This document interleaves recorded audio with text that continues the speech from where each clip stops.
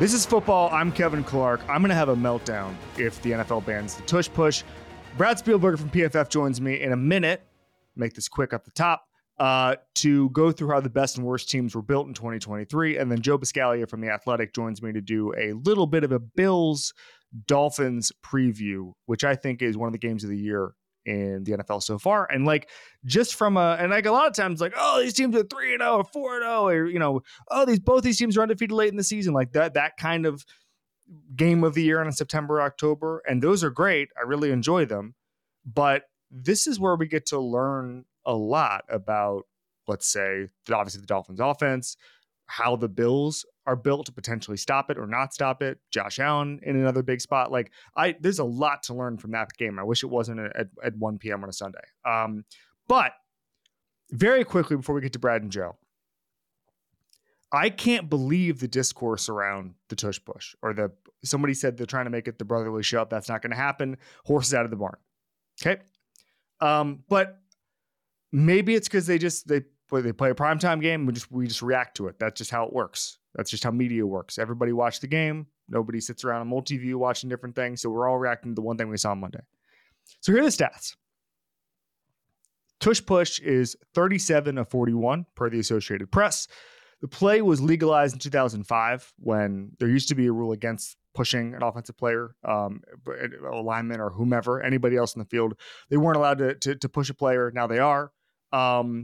And somehow this has become a crisis. Pretty much every show has done a segment on this. And I'm shocked at the amount of people who say it's got to go. Shocked. First of all, 37 for 41 is not automatic. Okay. Second of all, even if it was automatic, this is something Nick Sirianni said many times, it's only automatic at this moment in time for the Philadelphia Eagles. If it was automatic for the Zach Wilson Jets, well, guess what? That would be great because they'd be able to generate some offense, but it is clearly not. In fact, Zach Wilson tried a quarterback sneak last week and got swallowed. Okay? That's just how this works. And I don't think that Jalen Hurts, who allegedly squats 600 pounds, and Jason Kelsey and Lane Johnson and Landon Dickerson, I don't think there's going to be a play in short yardage that they're bad at. So we're going to start changing rules because of that, because the team with the Hall of Fame center, a strong as hell quarterback, and a line that's built for this, built to get that yard, we're going to change the rules because they get that yard.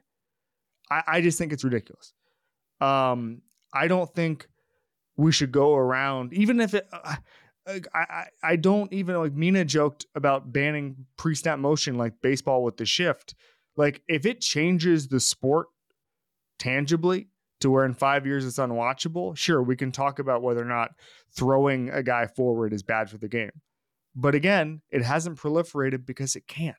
Because my guess is people were saying, oh, why don't the teams just run the tush push? It's so automatic from short yardage. Yeah, well, NFL coaches, contrary to what you might think, are generally smart guys, and they've thought about it. I promise you, they've thought about it.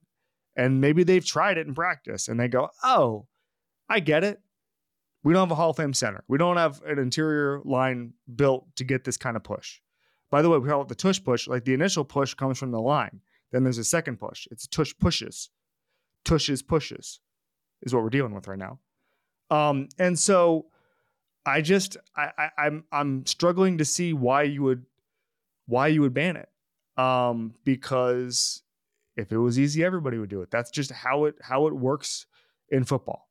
Don't ban it. By the way, next year, if Jason Kelsey hangs it up, this play might not work.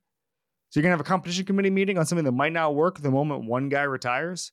If they don't go out and get another Hall of Fame center, you're putting your quarterback, and I've seen people say this, you're putting your quarterback in danger with that play. There's a risk reward for it. I'm not talking about from a health and safety thing. I'm just saying, anytime, Tom Brady was automatic at quarterback sneaks, he stopped doing it as a career, went on because he didn't want to get hit. Jalen Hurts is fine with it. Jalen Hurts is fine being at this point in his career at the bottom of a pile. And so if he wants to do it, more power to him. God bless him. God bless the Eagles. God bless the tush push. Keep it legal. Don't legalize it. Keep it legal. All right, here's Brad. Tickets to the game, merch, meals at iconic restaurants, stays at Caesar's Palace. All this can be yours when you bet with Caesar Sportsbook. Win or lose, every bet earns reward credits, which you can redeem across the empire. Now, if you haven't started yet, use the code OMAHAFULL. And then Place your first bet up to $1,250. If you win, great, you keep those winnings. But if you lose, you get your stake back as a bonus bet. 21 and up only. Offer valid and must be physically present in Arizona, Colorado, Illinois, Indiana, Iowa, Kansas, Louisiana, Maine, Maryland, Michigan, New Jersey, New York, Ohio, Pennsylvania, Tennessee, Virginia, West Virginia, and Wyoming only. New users and first $10 wager only. Must wager with eligible promo code BET. Amount of qualifying wager return only if wager is settled as a loss. Maximum bonus bet, $1,250. Bonus bet expires 14 days after receipt. Tier credits and reward credits will be added to account within 7 days after qualifying wager settles. See Caesars.com/promos for full terms. Void where prohibited. Know when to stop before you start. Gambling problem? Arizona, call 1-800-NEXT-STEP. Colorado, Wyoming, Kansas, affiliated with Kansas Crossing Casino, call 1-800-522-4700. Indiana, call 1-800-9-WITH-IT. Iowa, call 1-800-BETS-OFF. Louisiana, call 1-877-770-STOP. Licensed through Horseshoe, Bossier City, and Hannah's New Orleans. Maine, call 1-800-327-5050 or visit gamblinghelplinema.org. Michigan, call 1-800-270-7117. Illinois, Maryland, New Jersey, Tennessee, Virginia, West Virginia, Ohio, Pennsylvania, affiliated with Harris, Philadelphia. If you or someone you know has a gambling problem, crisis counseling and referral services can be accessed calling 1-800-GAMBLER, 1-888-427-426-2537, or West Virginia. Visit 1-800-GAMBLER.net. New York, call 877-8-HOPE-NY or text HOPE-NY 467-369. We all know breakfast is an important part of your day, but sometimes when you're traveling for business, you end up staying at a hotel that doesn't offer any. You know what happens? You grab a cup of coffee and skip the meal entirely. We've all been there. But if you book a room at La Quinta by Wyndham, you can enjoy their free Bright Side breakfast featuring delicious baked goods, fruit, eggs, yogurt, and waffles. And really, who doesn't want to start their day with a fresh hot waffle? Tonight, La Quinta, tomorrow you shine. Book direct at lq.com. Tired of ads interrupting your favorite sports podcasts? Good news. Ad-free listening is available on Amazon Music, included with your Prime membership. Amazon Music offers the most ad-free top podcasts. Enjoy shows like First Take, Pardon the Interruption, and The Low Post, available ad-free and uninterrupted. To start listening, download the Amazon Music app or go to amazon.com/ESPN Pods. That's amazon.com/ESPN Pods to catch up on the latest episodes without the ads. Brad Spielberger series, the salary cap analyst for Pro Football Focus. He's a Bears fan. Are you okay, brother? I'm doing all right. I'm surviving. What do you think? Like, let's just game this out. I know I didn't ask you to prep for this, but like the future of the Bears franchise, if there's no miraculous turnaround here or some sort of 5-game win streak, something like that, like the 2024 Bears look like what, Brad? I think we're looking at a young quarterback from USC, maybe a young quarterback from UNC. Yeah, I think we're getting into that conversation. And look, they have Carolina's first-round pick as well, so maybe they're picking 1-2. Oh, Marvin Harrison in Chicago. I'm trying to stay optimistic. Like you said, am I okay? I said I'm surviving for a reason. Is there a structural problem in Chicago? Like we got the question on Sunday night from a listener where they were like, if you're Caleb Williams, aren't you just like, no, I'm not going to Chicago to keep failing quarterbacks? Like, is there something? I have some theories because I think that if any problem lingers past two GMs or two coaches, it's normally ownership in some capacity, whether that's actual ownership or the people with ownership has decided they're going to run the team in their place or as proxies or whatever. Like, it seems to me, Brad, there's a little bit of a structural problem just with how they build their team and how they operate. Yeah, I'll answer this as delicately as possible. I think it's a fair question. It's a fair point. I do have a ton of faith, not just because I happen to cross paths with him, but I love the hiring of Kevin Warren as the president of the Chicago Bears. Yes. You know, obviously they've had non-football presidents running the show. Yes, ownership is of course involved with every building, but so I do have a lot of faith that as he sees through, the new stadium, all those things, but also if they do move on, which I don't think they need to move on just yet, but if they do move on, I trust that process there, not hiring an external third party, search committee or getting Bill Polian's thoughts and opinions with all due respect, so I do have faith in that. All right. We're doing something called How to Build a Good Team. I wanted to get the Bears talk out because once they started the segment called How to Build a Good Team, we couldn't talk about the Bears, obviously, because there's a couple of team building lessons I think we can draw here. I'm fascinated by that. Maybe it's just the former, baseball fan in me, just enjoying how a team is built, how a team spend their money, their resources, their draft capital. I just think it's weirdly underplayed in the NFL. Just how teams go out and attack certain position groups or don't, or I mean, like Philadelphia, great example. The amount of guys they get on prove-it contracts at certain positions, why they do that, how traits-based it is, the flyers they take on guys they liked in the draft. Like that, to me, is one of the reasons they're really successful. And then you figure it out. And if you want to sign a guy to a 4-year deal after he proves it, or you just let Hargrave leave because he gets too expensive, like that, to me, a rotating door of talent is a really underutilized trick in football.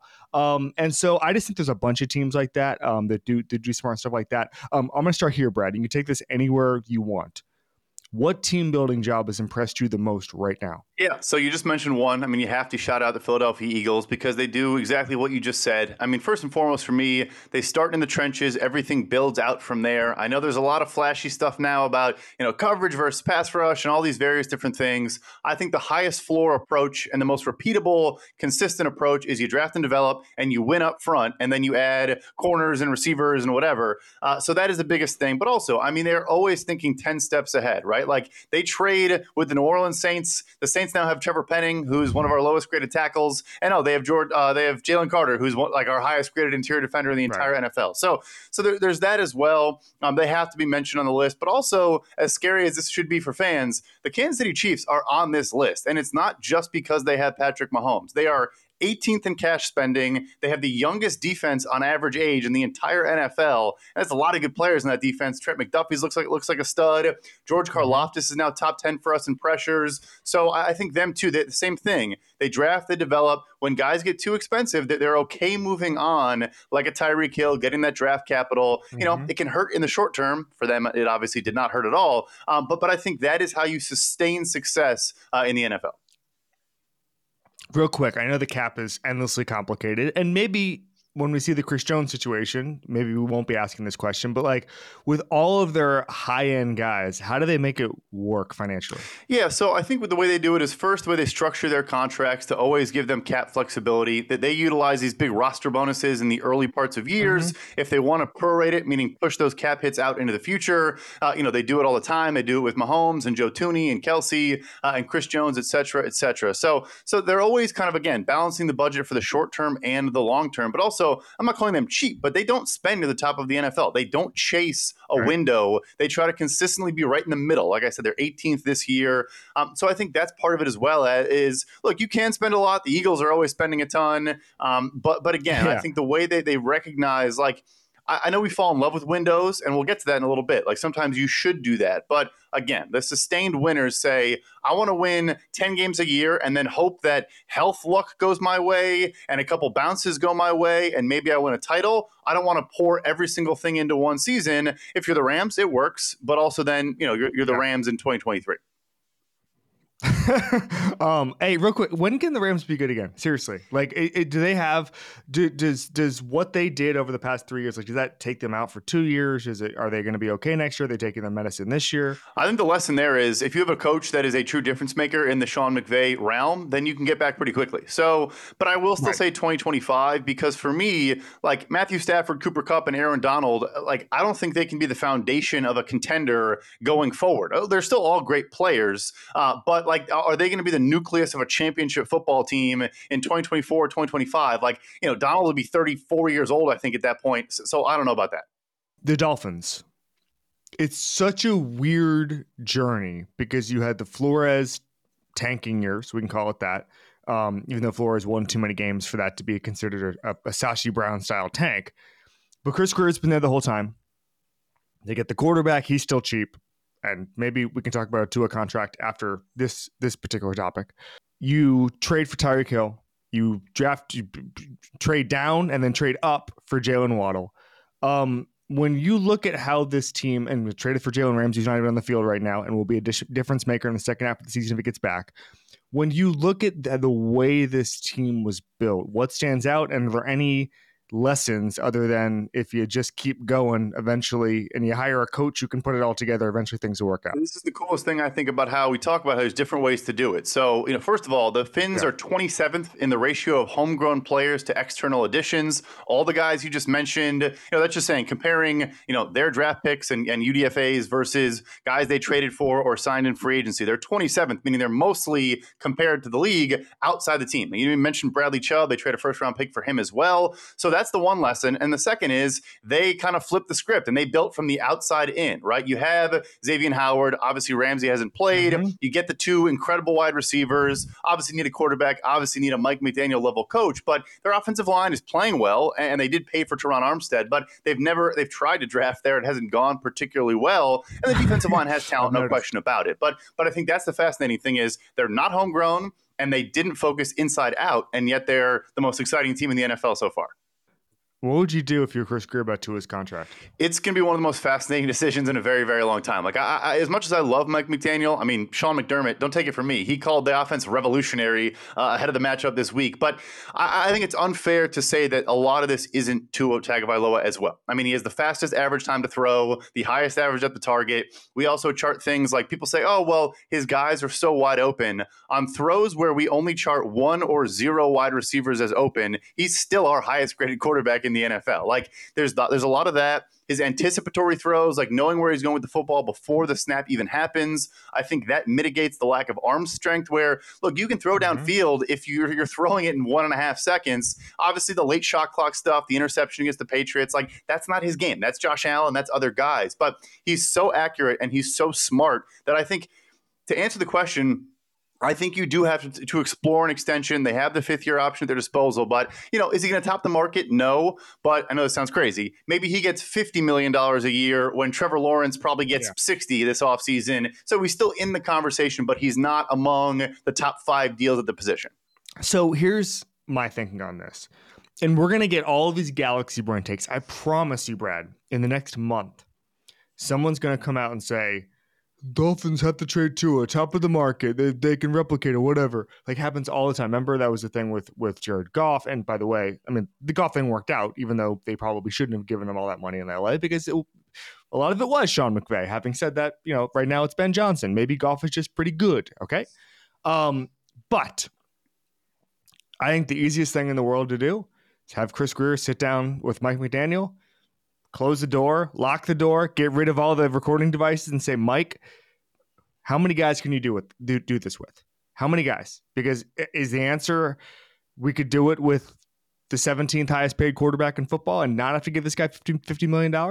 I think the answer is somewhere in the middle. I think it's going to be really hard. I think the amount of guys that Mike McDaniel could do it with is already the amount of guys who are getting 45, 50, 55, $60 million. Okay. Like that's why I would go towards paying him. And this like, and I've heard guys say this before in the league, and maybe you have too, and maybe it's a lack of imagination, but like the cap's going up. And at some point it's like, you know what? We don't want to pay to find out that this guy was, we don't want to nickel and dime $10 million. And then all of a sudden our entire franchise falters. And I remember a couple years ago when Thomas Dimitroff signed Matt Ryan to the first $30 million deal, which was 4 years ago, something like that. He was just like, I think they were haggling over like $1 or $2 million at the end. And Dimitroff was like, man, have you ever been in a building without a franchise quarterback, without an answer at quarterback? Like the secretaries are all like, the demeanor is different. Like everything is different. The wide receivers are worried about their targets, but then is going to worry about their money. Like everything is different.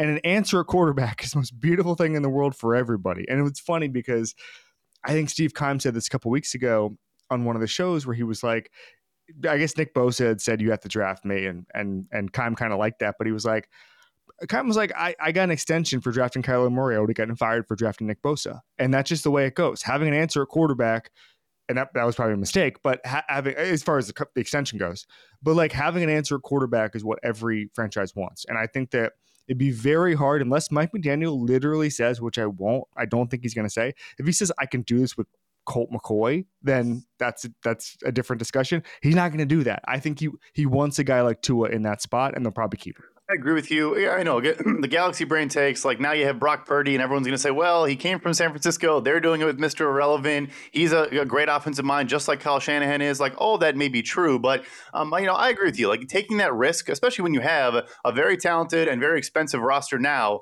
like, you're just going to say, hey, Tyreek, we're going to drop in a rookie and hopefully it works out. Right. Like, we're going to roll with Mike White. Yeah. Like, good luck with that. Yeah. So I agree with you. And I do think I never like to, speculate about a player's position. But I think if I'm Tua Tagovailoa and his people, if Miami does come to them in good faith and says, look, the Flores situation was bad. We probably could have done a better job with but said, look, we hired a guy for you who loves you. We tried to build this entire team for you because we love you. Can you do us a solid? And point to Patrick Mahomes, point to whoever, and credit to Mahomes who said, I took a raise because I need to take a raise to help other players behind me, which is true. But hey, like I said, we'll give you 50, not 60. Can you stomach that? And I think if I'm Tua Tagovailoa, I say, yeah, I'll give you a little bit of a discount and give you some outs maybe a little bit earlier in the deal. I mean, look, teams have insurance on these deals for injuries, stuff like that. Like, there's ways around it. I pay him. I'm with you. So the Browns have a historic defense. If anybody's getting $60 million against the cap, it should be Myles Garrett for just literally just how much he is wrecking offenses right now and quarterbacks. I am confused by all of this because they can compete for a Super Bowl with average quarterback play, and over the first 3 weeks, on balance, like Watson played well against Tennessee, but has not played well this year. Has not played well at all in Cleveland his entire tenure there. Which is now 6, 7, 8 games, something like that. Not saying he can't get to average, but he hasn't for a couple of game stretch there. So how screwed are the Browns in as much that the $64 million cap hit start next year? And I made a joke about it after when he threw the ball backwards from that sack last week. And these Browns fans, and I didn't even know this brand of Browns guy existed. They're just like, oh, well, we'll just restructure. It's fine. The $64 million cap hits will never be a problem. It's going to be restructured. And it's like, it makes me laugh. And I saw about this the other day, but like, restructuring doesn't make the contract free. Like, you can't this isn't like a 0 interest rate thing where you just like can say, oh, we'll just kick the can down the road. We'll keep extending them. Like, you're going to make him your Kirk Cousins where you just keep signing to three-year deals for massive amounts of money just to alleviate the cap hit a little bit. What are their options? And listen, I saw a thing the other day that like there were loopholes to get out of the contract. I doubt those are real. I think that was a NBC Sports PFT thing. I doubt that happens. It might be real legally speaking, but is a team really going to like get in a court battle with one of the players they signed when whatever? That's a separate thing. But what are the Browns' options and what is their flexibility over the next 3 years when they have to pay Watson what it looks like amounts to over $60 million in cap money on a $45 million guaranteed deal? When you see the restructure comment, I think I understand why we have a lot of credit card debt in our nation because it's the same thing, right? Like, yes, you can push it down the road. You can make that a future you problem or a future Browns problem, but it doesn't disappear. And there's a reason why we look at the amount of dead cap a team is carrying in a certain year. If you're in the top quartile, the odds you make the playoffs are like 10%, right? Like, it's going to hit you eventually. Mm-hmm. Right now, the Bucs and the Rams are first and second, in dead cap money this season. Yeah. And, Baker Mayfield is playing for Tampa Bay for a reason. So it does catch up to you. The thing why his fully guaranteed matters so much is because we can contrast it to Russell Wilson. Like, there is an out for Russell Wilson even after this offseason. Yes. Is it a terrible out? Is it still a really painful out? Yes, but it does exist. Where with Deshaun Watson, because every single dollar is fully guaranteed, the only out is someone trading for him. And the odds that someone trades for that contract and that person are probably close to zero, right? So he's the guy. And it's fascinating because, like you said, off to a great start. Their defense has allowed the lowest yards per play through 3 weeks in 100 years. They should be a contender, but if they fall apart, right? Like, I think you fire the front office, you fire the coach because you can't get out of this deal, which is tough because I think Kevin Stefanski does a good job. I think Andrew Berry overall does a good job as well. Yeah, I don't have a fun answer. There is no out. He is on this team until this contract runs out. Yes, you can manipulate the cap, but at a certain point, it's going to hamper your ability to add talent. You're not trading for Zadarius Smiths. You're not signing all these guys. Right. Eventually, that stops being able to happen, to a degree. Best non-rookie contract in the league right now. I think one that is very relevant is probably Max Crosby with the Las Vegas Raiders. For me, it's a classic. I say it's relevant because we saw all the edge rushers this offseason, Brian Burns, Rashawn Gary, Montez Sweat, Josh Allen, and Jacksonville not get signed. I got a pretty good feeling that the teams in those buildings were saying, why would we pay you more than that guy? And it was a very hard argument for the agents to make that they should. It's classic. He got drafted in the 4th round, and he wanted to get an early deal done, as he should, get some financial protection. But now him making $23.5 million a year when Nick Bosa is making more than $10 million more per year than that. Look, he belongs, I think, in that conversation. I do think Bosa, Parsons, TJ Watt, Garrett maybe a little bit better, but he's right there in the thick of those things. I think it's the best deal in sports for a team right now. Besides quarterbacks, that's a different conversation. Wow. Not counting Watson. Worst non-rookie contracts. I guess I don't know why I'd have to say non-rookie. Like all rookie contracts are great. Worst contract in football right now. Yeah, so we could go to Russ, but that's belabored. I'll go. Yeah, like we get it. I love we just have to put the Russ and Watson in their own category of horrendous contract. Yeah, they have their own separate category. Yeah, so I'll say a couple older ones like Emmanuel Ogbah in Miami. They signed him off a good season, had back-to-back 60 pressures in 2 seasons, but now he's making $16.5 million. I think he's their 4th edge rusher. He barely plays. Similar scenario, Hunter Renfrow capitalized the top of the market. It was perfect timing for him. We saw the wide receiver Boone. He gets about $15.5 million. He doesn't play. I mean, Jacoby Myers didn't play in week 2, and Hunter Renfrow still only had 1 target. So I think he gets traded at the deadline to somebody. Last one, a newer one, not to be mean or anything, but Mike McGlinchey getting top 5 right tackle money in Denver. I think he's top 5 for us in pressures allowed. He's a phenomenal run blocker. There's no question about that. I personally am not paying top 5 tackle money for a good run blocker. But anyway, I got all these people mad at me. Like 2 people. I don't know why I said all these people. 2 people got mad at me when I said the Vikings should just auction off Kirk Cousins. Everybody said, well, they're going to get a 3rd round comp pick for him in 2025. So first of all, if you can get a 3rd round pick in 2024, that's more valuable to a rebuild if you're doing a soft rebuild. So that's good. I threw out 4th round pick, which was stupid of me. I shouldn't have done that. But I said 2nd or 3rd round pick or 4th round pick. It should just be a 2nd or 3rd round pick. Ryan Tannehill, same sort of situation, although he's obviously not going to command the same amount of money in free agency if he left. So it's a different comp pick formula. But I guess my question is, baseball is so good, and they don't have a cap and all that, but baseball is so good at this guy's leaving, let's auction him off. And my feeling is, and I said this on Sunday night, is like there's 2 things to consider about this Kirk Cousins thing. Number one is that Kwesi should wait as long as possible so that there's more teams that might be interested. Maybe right now it would just be New York and maybe Atlanta, but like XYZ, Derek Carr, let's say Derek Carr doesn't get back from injury. Jameis Winston looks like a disaster. The Saints are always up for spending money. I believe Jason Fitzgerald said $8 million is what a team would need in cap money. That keeps going down $500,000 every single week. I guess the big question is here: how close are we to big time trades at the deadline of big pieces like that? And why don't they happen? They have happened more over the past 4 or 5 years, but like, why haven't we gone full baseball yet? So we are trending in that direction, like you said. Last year, in the 24-hour window before the deadline, there were 10 trades. It was double the previous high of the past decade. And of course, some of those were smaller players, but I mentioned Bradley Chubb. A couple other big names did get moved. We had the Von Miller move, which I think is a new cool mechanism. Miller, right? Like those type of moves where you really just get Jalen Ramsey was midseason. Right. Just like a mercenary type move. The guy is not going to stay, so you recognize that. You want to get as much value as possible. There was certainly an old feeling of just not giving in to player, I think, requests and feeling like you should just hold on as long as possible. I do think that sentiment is going away. Why we're not full-scale baseball, I think sometimes, as we obviously do, get lost in like winning football games and all those things. I'll tell you this. Kirk Cousins showing up every weekend in Minnesota and that team going 8-9 is going to sell a whole lot of tickets in Minnesota and sell a whole lot of jerseys and do a whole lot of things that we don't think about because all we care about is winning games, winning Super Bowls and all that. So I know it's not a fun answer. Fans don't care, but yeah, owners want to make money. Newsflash. So I think that's one huge part of it. I think Tannehill is a legit trade option. I don't know about Kirk because also they have Jaron Hall, Jordan Ta'amu in the building. You didn't pay Justin Jefferson, trying to convince him, hey, we're going to waste half of your prime years with a rookie. With Tannehill, they have Levis, they have Malik Willis. I think that one is actually very realistic if Tennessee loses a bunch more games. I think that might happen. Educated guess, that might happen. Get you out of here on this. And I'm sorry, the Titans losing games, not Tannehill being traded. The Titans will definitely lose a bunch of games. I have no idea, no educated guess if they're going to trade Tannehill.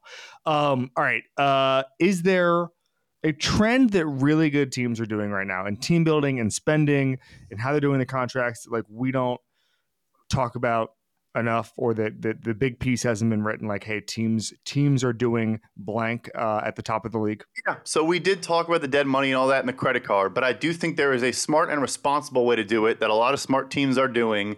Eagles have been doing it for a while now. Cleveland is now doing it, I think, because Andrew Berry goes there. The Niners are doing it this season. I'm not gonna say for the first time, but it does look, I mean, they lead the NFL in cap space right now, and what they're doing is essentially they're believing in inflation of a cap dollar. Essentially, a cap dollar in 2023 on a $225 million salary cap, they believe, is more valuable than a cap dollar in 2026, where they're pushing these contracts out on a $300 million salary cap, right? So when you restructure deals and create all this cap space, obviously, every time someone does that, I get tweeted, oh, what move is coming now?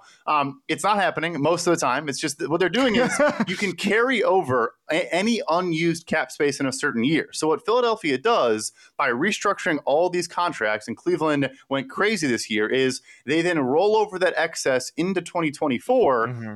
Because it's worth more now than it is down the road. And I think, again, you can't go crazy, but a healthy approach in that manner, I think we're going to see more and more teams abide by that and be willing to buy into the idea of the inflation of a cap dollar. Someone with a team that does that said, I am fearful of the day that this comes out and other teams start to understand it, because it is such a huge competitive advantage. Now, maybe teams won't. It's hard, and I barely understand it, but like it's a hard thing to pull off, and so not every team is going to immediately be able to do the copycat version, but like it is. It's something that they really think is a competitive advantage, the teams that do it now. And the one thing, the constraint is still going to be you have to have an owner that's willing to do it, that has the liquidity and has the desire. So that's always going to be a constraint. But yeah, I'm not surprised he said that. And they are right. I think more and more teams are kind of getting the idea and buying into that notion as time goes on. Yeah, and that was the one thing I remember a GM said to me. I think it was on the record, but I don't want to say his name. But he basically said to me, like, an owner, it is far less common than you think for the owner to just be like, oh yeah, here you go, here's some money. Like a lot of times it's just not, it is not what you think. Even in a cap situation, a lot of times the cash spending is not where it needs to be. And that's a huge competitive advantage that nobody talks about. I think it's probably by design. I'm sure when I go on all these shows, like big shows like yours and talk about this, they probably hate it if anyone's listening. But yeah, it is. It's a massive advantage, and there are owners that are richer than others. That is the reality of the situation. I don't even know if it's richer than others. I think it's more just like more. I mean, like obviously having $8, $9, $10 billion matters in the context of are you gonna spend $15 million more in cash this year? But a lot of it's just, I mean, there's a lot of rich guys who don't want to spend a lot of cash on, especially on a team that's not ready to compete. I think if there's a proof of concept and you say, hey, we can go out and get XYZ, then and we can reach the Super Bowl like that, then maybe the teams are more eager. Like, but I was talking to a front office guy last year, and he was basically saying, like, the way his front office operates, like if they're not like an 8-win team, then they don't really care to spend a bunch of money to get there. Does that make sense? Like if they're not in it to win it, then their team is not going to put maximum effort into the roster. I guess you could say that. But 2 years later, if they get the quarterback, if they've got the defense ready, then their owner will say, okay, well, you can whip us into shape. But there's a huge gulf as far as that goes within the NFL. I mean, the perfect example is the Cincinnati Bengals. They deserve credit. They have bent so many precedents this offseason, not just giving Burrow guarantees way out into the future. They usually only guarantee signing bonuses. Even Andy Dalton had a $17 million guarantee in his entire extension, and Joe Burrow's over $200 million. But also, Trey Hendrickson was the first player they've ever extended with 2 years left on his contract. Over the last like 15 years, I think. Like, they realize they have a window, obviously not off to the hottest start. And so therefore they are doing things differently. And you're right. That is a lot of owners say, hey, if I think we're legit, then I'll do it. But I'm not going to turn 6 wins into 9 wins by spending $30 million extra dollars. We're going to get you out of here on this. Is there a team? So a couple years ago, I remember me talking with a bunch of cap guys, and I was like, is there a team that's like screwed in a couple of years? And actually, people did say the Bucs because of the way they spent with Tom Brady. The Bucs would take that deal 1,000 times out of 1,000. Is there a team right now where you're looking at it and just going, the Bills are going to come due in a couple of years for this team? That's an easy answer there. It's the Los Angeles Chargers. Yeah, it's a very easy answer there. And look, if you have Justin Herbert, you can probably cover up a lot of blemishes. But and to be nice, he just got hurt. I'm not saying this because he got hurt. Feel bad for Mike Williams. But you just look at the contracts of Mike Williams, Khalil Mack, J.C. Jackson, even Keenan Allen, who is balling but is getting up there in age. Like, those 4 guys alone have like $100+ million in dead cap next offseason if they wanted to move on. I imagine Khalil Mack probably not going to be there. Mike Williams, again, I don't even want to speculate, but like, they have all these expensive old players that are all going to be coming off the books, but they've pushed money out so many times, like we talked about, and it's all going to bite them in the in 2024. I would love to be expensive and old. Brad Spielberger, salary cap analyst at PFF. Thank you so much, buddy. Yeah, thank you. 10 seconds on the clock. How many things can you name that are always growing? Your relationships, your skills, your customer base. How about businesses on Shopify? Shopify is the global commerce platform that helps you sell at every stage of your business. From the launch your online shop stage to the first real-life store stage, all the way to the did we just hit a million orders stage. Shopify's there to help you grow. Sign up for a $1 per month trial period at shopify.com/network, all lowercase. Go to shopify.com/network now to grow your business, no matter what stage you're in. Shopify.com/network.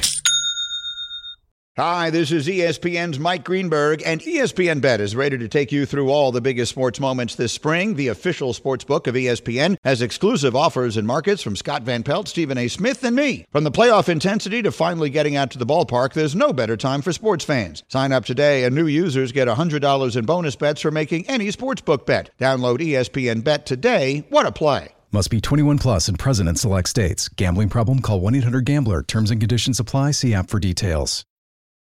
All right, Joe Biscalia's here. He's on paternity leave for the next couple of weeks. I feel awful that I'm getting him while he's doing this. Probably. How much did you sleep last night, buddy?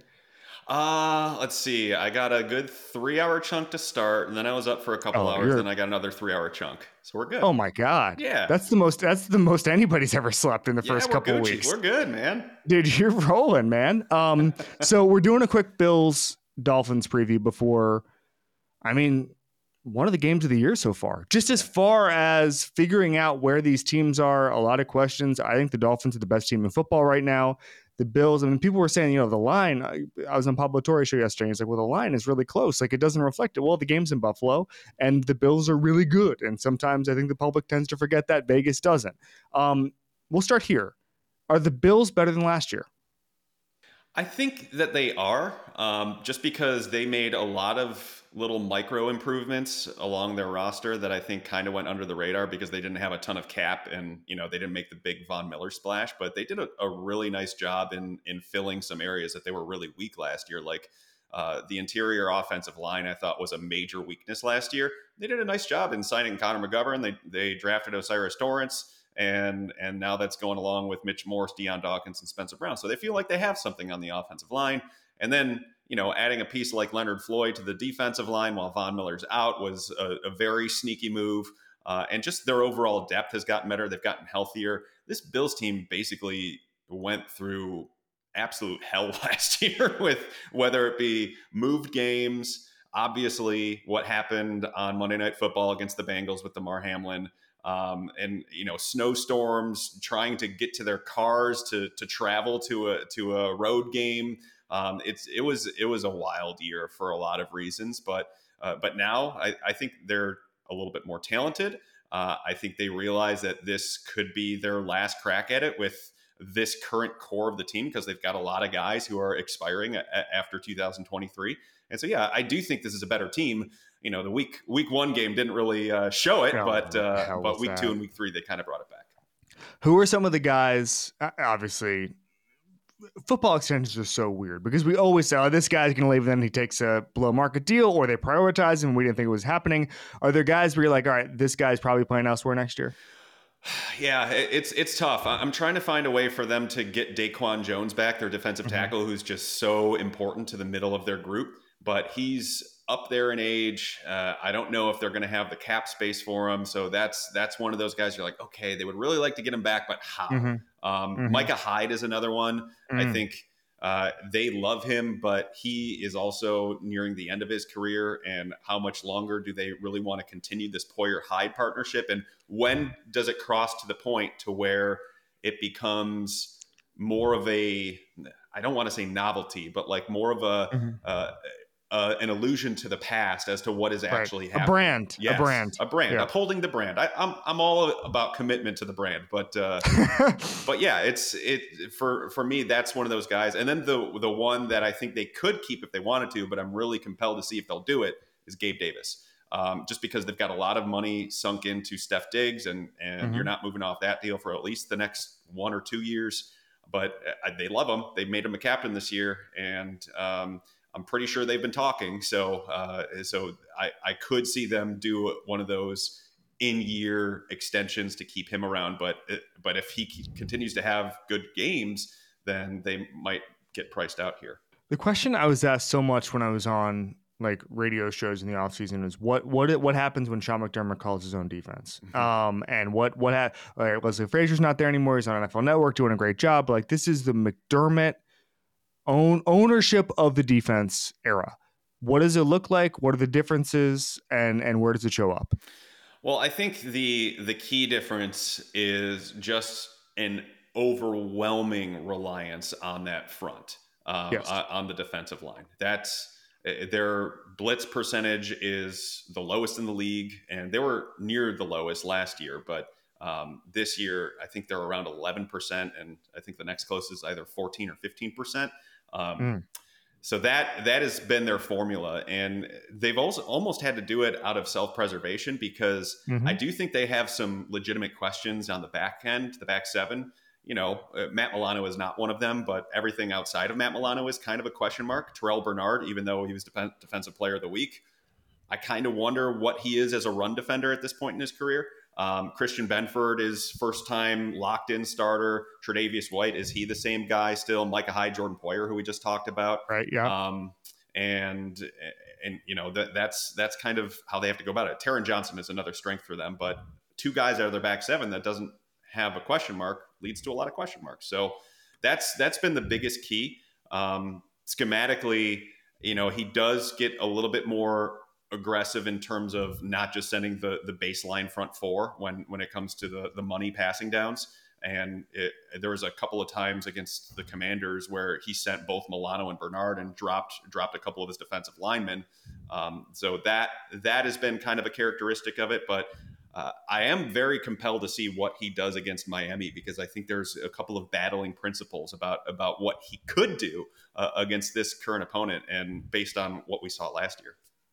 So that was what I was going to get to here, because I don't think Miami's been at this level for 3 weeks, okay, not 3 years. And a lot of times, even if they don't admit it, a lot of times teams within their division build to stop a certain team. And a great example, or conference, a great example is our buddy Brandon Bean, who said they went pass rusher, I think it was 2 years ago in the draft, at the top, because they didn't have enough pass rush against Kansas City. Literally, he was thinking, let's beat Kansas City. Now, the problem is they haven't had the opportunity again since 13 seconds in order to do that, but in the playoffs. But they gear it towards it. And I'm curious, watching this Miami team, watching this Buffalo team, is this Buffalo team equipped to stop in any way? I mean, I guess you could say the Patriots were able to contain this Dolphins offense using Christian Gonzalez, using a couple of the different looks that they had. Is this Bills team unusually equipped or unequipped to stop this Dolphins attack? I don't think that they have the overall team speed to deal with it in a one-to-one kind of atmosphere, but that's kind of like the chess game that I'm interested in here, because I went back and I looked at the blitz percentages from the last 2 regular season games against the Dolphins. The first time in week 3 when the Dolphins got him 21-19, where it was stupid hot. The Bills ran like 96 offensive plays. There were at one point they had an offensive lineman who was playing on a torn ACL. That all happened, but they only blitzed around 9% of the time, and they got lit up. But there was a key difference between that game and the second game, because in that game they were without Micah Hyde, who was already on season-ending IR with a neck injury. Jordan Poyer was out. They didn't have Tre'Davious White. They didn't have current starter Dane Jackson. So they were rolling with 2 rookies in Kyer Elam and Christian Benford. And Benford got hurt halfway through the game. So they had a practice squad guy named Jamarcus Ingram in the lineup. So that to me wasn't a true representation of what maybe they'll do against this high-speed attack. That week 15 game, they blitzed 42% of the time. They nearly quintupled their blitz rate from the first game to the second game when they had their healthy crew outside of Micah Hyde. And I kind of wonder, because Raheem Mostert in that game had 100 yards before the first half was even done. I kind of wonder if they just say, all right, run. And we're most worried about the speed of Hill and Waddle, because Waddle should be back, you would think. And then blitz Tua Tagovailoa. And Tua in that first half went 8 of 16 for only 100 yards. At the end of the game, I think he was 17 of 30. So it wasn't a typical Tua sort of game where he's really in the flow. And they used Milano a bunch to get after it. They used Edmonds a bunch to get after it. So I kind of wonder if maybe we'll see Sean McDermott buck the trend of what he's done early in the season, where he doesn't blitz a ton and try to get after Tua to make him nervous, to try and get him to hang on the ball just a little bit longer than that, 1.5 to 2.5 seconds that he's been doing. Matt Milano's from Orlando, and whenever somebody is from Orlando, I want to find out they're a Magic fan. And so I asked a couple years ago, I asked some of the Bills guys in the comment, I was like, hey man, do you know if Matt Milano is like a Magic fan? Is he wearing like a hat around? And somebody who knows the team well said, I don't think Matt Milano likes anything except ball. And I was like, that's a linebacker. That's a linebacker. Thank God that exists. No outside interest except ball. Yeah. No magic. Matt Milano. He's got no Franz Wagner thoughts. Dude, I just watched the Orlando Magic 30 for 30. I'll have to get your thoughts offline. Wait. Are you sitting around like I did and just watching random sports documentaries because you have nothing else to do? This was actually your child is napping? This was before our son was born, like right before. And I watched the Shaq and Penny one. I'm like, because I was a Magic guy growing up. So I'm like, okay, I got to get in on this. But yeah, Milano, I don't really know much about him, and he's been here since 2017. That's the read. That's the read I've gotten. Yeah. I watch so many sports docs. I watch like every college hoop sports doc. Is also Ted was born in January, so by the time I could like get up for air, it was March, and so it's like I'm watching the tournament now. I'm watching like the NC State 30 for 30. I was all in. Oh yeah. All right. These two things might be connected, but there's so many Josh Allen takes after week 1, and I think Dominic Foxworth had the great car analogy. Like just do 25 sometimes, like we're good here. Let's just be on the road, keep it between the white lines, and get in the garage. Okay. So we'll start here before I get into what the hell happened week 1. Like when the Bills and Bean has said this to me, and he's probably said it to you, I'm sure. The one thing they get on him about is taking unnecessary hits, which by the way, it seems like he's actually getting a little bit better at, even though he wants it to be his trademark. That's just how he plays. Mm-hmm. But he still has some weird ass throws sometimes. And you're still just like, what are we doing here? Why did this easy throw get a little lost in translation here? And I'm curious, are we just going to have to accept that the Josh Allen weird throw was just in his arsenal, and we're going to have to take the lows with the highs sometimes? Yeah, I think so.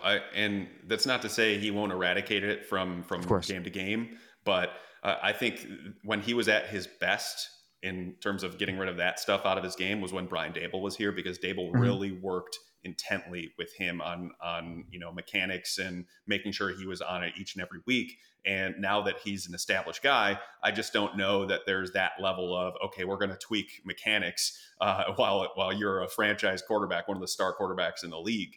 It's more so game planning than anything. And Dorsey trying to figure it out himself in his second season. So I think it is just going to be something you have to live with.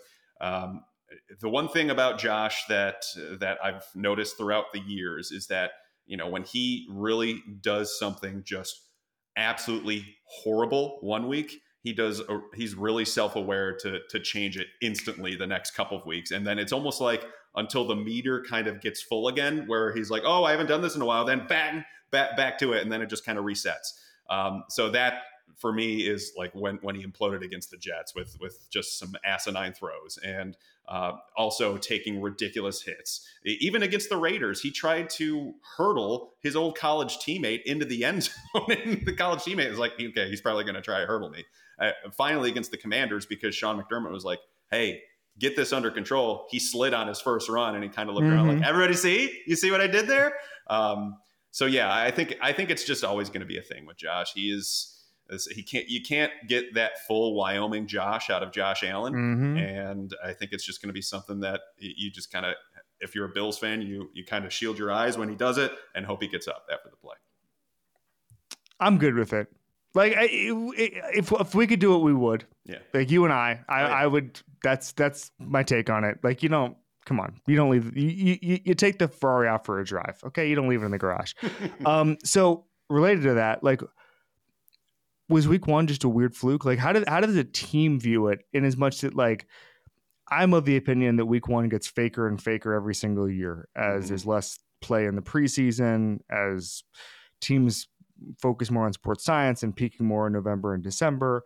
Like, you've heard a couple of the Patriots have been on TV the last couple of weeks, old Patriots, Julian Edelman just saying like September was just, we're in the lab in September. It's not like we know that we're able to win, and it comes down to, especially a team like the Bills, comes down to 2 weeks in January defining whether or not they win. They have a successful season or not.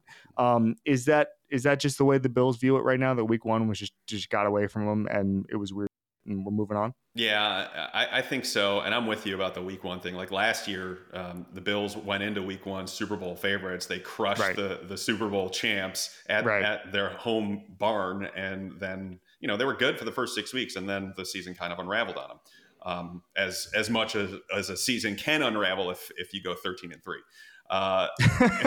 The Bills this year, I think they just saw Josh try to get a little bit too out of pocket in that first game, where he was really trying to force it down. His eyes were not trying to. He wasn't really doing a great job of making the defenders guess elsewhere, and that's why they kind of pinned in on him. And one of the throws was like, okay, it was the first interception was sure de facto punt, toss it down the field, but the other ones were like, okay, there's a post corner route that he just stared down. And then the other one on a second down where they still had some life to live on that drive, he just chucks it up and that becomes a pick. And then he has the fumble where it kind of goes right through his hands. It's like, okay, what are you doing here? But I think for him, the moment got a little bit big for him. And that usually doesn't happen on those Monday night games and those national broadcast games. He's usually really good in that performance area. So now I think it's just a matter of him getting that opportunity again and proving that it was a fluke. And I'm pretty sure that the Bills are like, okay, it's just week 1, good defense. They've always given the Bills problems, maybe not to that level, but live to fight another day. And once the Jets come around later on in the year, that they should have a better shot at this thing. Rookie offensive players, obviously Dalton Kincaid, Torrance. Is there a new depth to this offense this year, or is it the same? Like, how would you rate those guys just the first month of the season? Yeah, I think the way that they've utilized Kincaid in terms of on the field, I think has been impressive, because they haven't really done that with young players in their first season, and they needed to, because they were searching for anything down the year last year. They brought Cole Beasley out of retirement to put him into the game in their 11 personnel formations. It was just bad news by the end of the year last year. But they've basically utilized Dalton Kincaid as their slot receiver this year. He's getting a ton of time. He's way out snapping all of the other third receiver options. And so I think that's a great thing. The one thing I'll take issue with is his average depth of target right now is 3.4 yards. And he's this really dynamic tight end. He's good in space and everything like that. And they're basically using him like a pylon that Cole Beasley was early on in his career. They're trying to get him on screens and stuff, but the Bills aren't a good screen team. That's just not who they are. So I would like to see them try and attack the intermediate a little bit more with him and get that average depth of target up, because I think he could be a dynamic option for them down the stretch. The other rookie, Osiris Torrance, their second round pick, I think right now through 3 weeks, there's a case you can make that he has been their best offensive lineman. At right guard. And it's not Connor McGovern, their left guard, had a really good game against the Commanders, but he kind of struggled in week 1. Mitch Morse has been up and down so far this year. Spencer Brown, who knows? And Deion Dawkins has just been like kind of above average.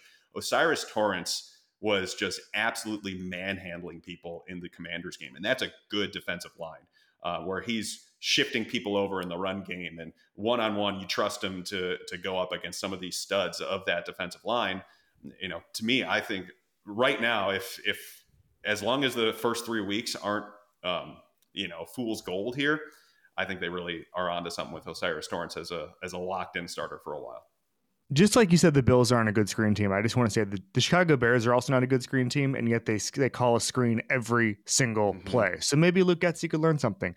All right, so let's get you out of here on this. Like AFC wise, how do you view this? Like the Chiefs, like they might.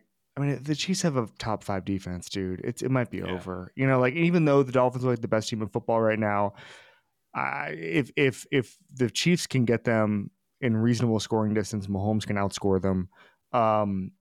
It feels like, and again, we always, and you mentioned this earlier about the window, we always shut the door on teams a year early in the NFL because we did get bored with them. I remember, and I've said this before, but like when Lamar Jackson came on the scene in 2019, Greg Bishop at Sports Illustrated went to Kansas City to do like a Mahomes is still here piece, just because it's like the league had moved on so quickly, and then they won the Super Bowl that year. And it's just funny how quickly we move on. Like, whether it's Burrow's league, you signed the extension, Justin Herbert, whatever. It feels like people just don't even talk about the Bills anymore, which is incredible in relation to how amazing the story was 3 years ago. So break down what you think their place in the AFC is and what they think their place in the AFC is right now.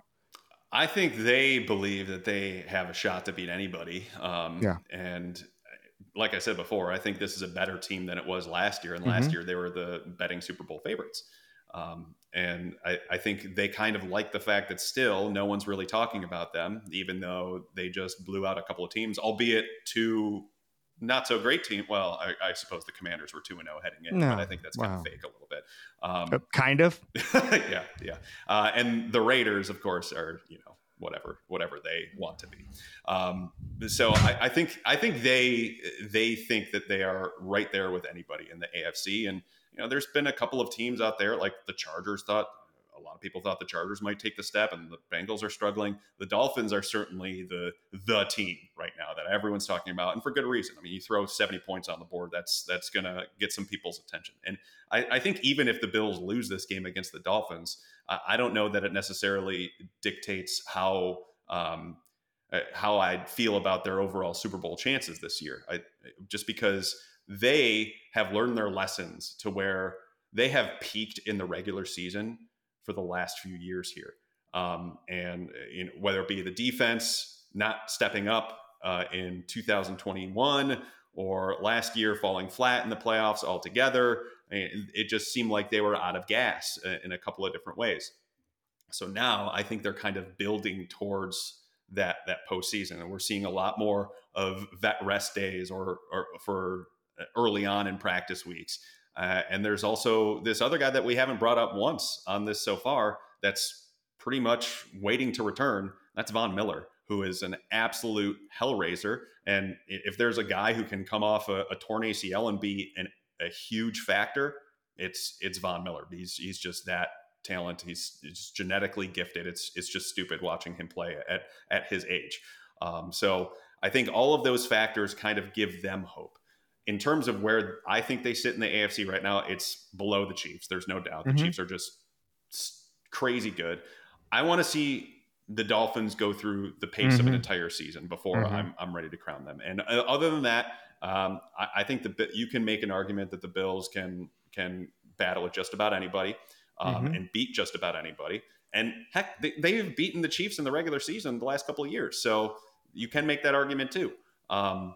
The one team I think might give them some trouble are the Ravens. I think they're a sneaky team, but yeah, I think the Bills are right in that top 2 to 4 area right now. And as long as you get in and you're healthy, who knows what can happen in the playoffs. That's the thing. We close these windows for teams so early, and it's like, well, you might have to just win one game. Their window is very much not closed. That I will say and that. It's not gonna close. No.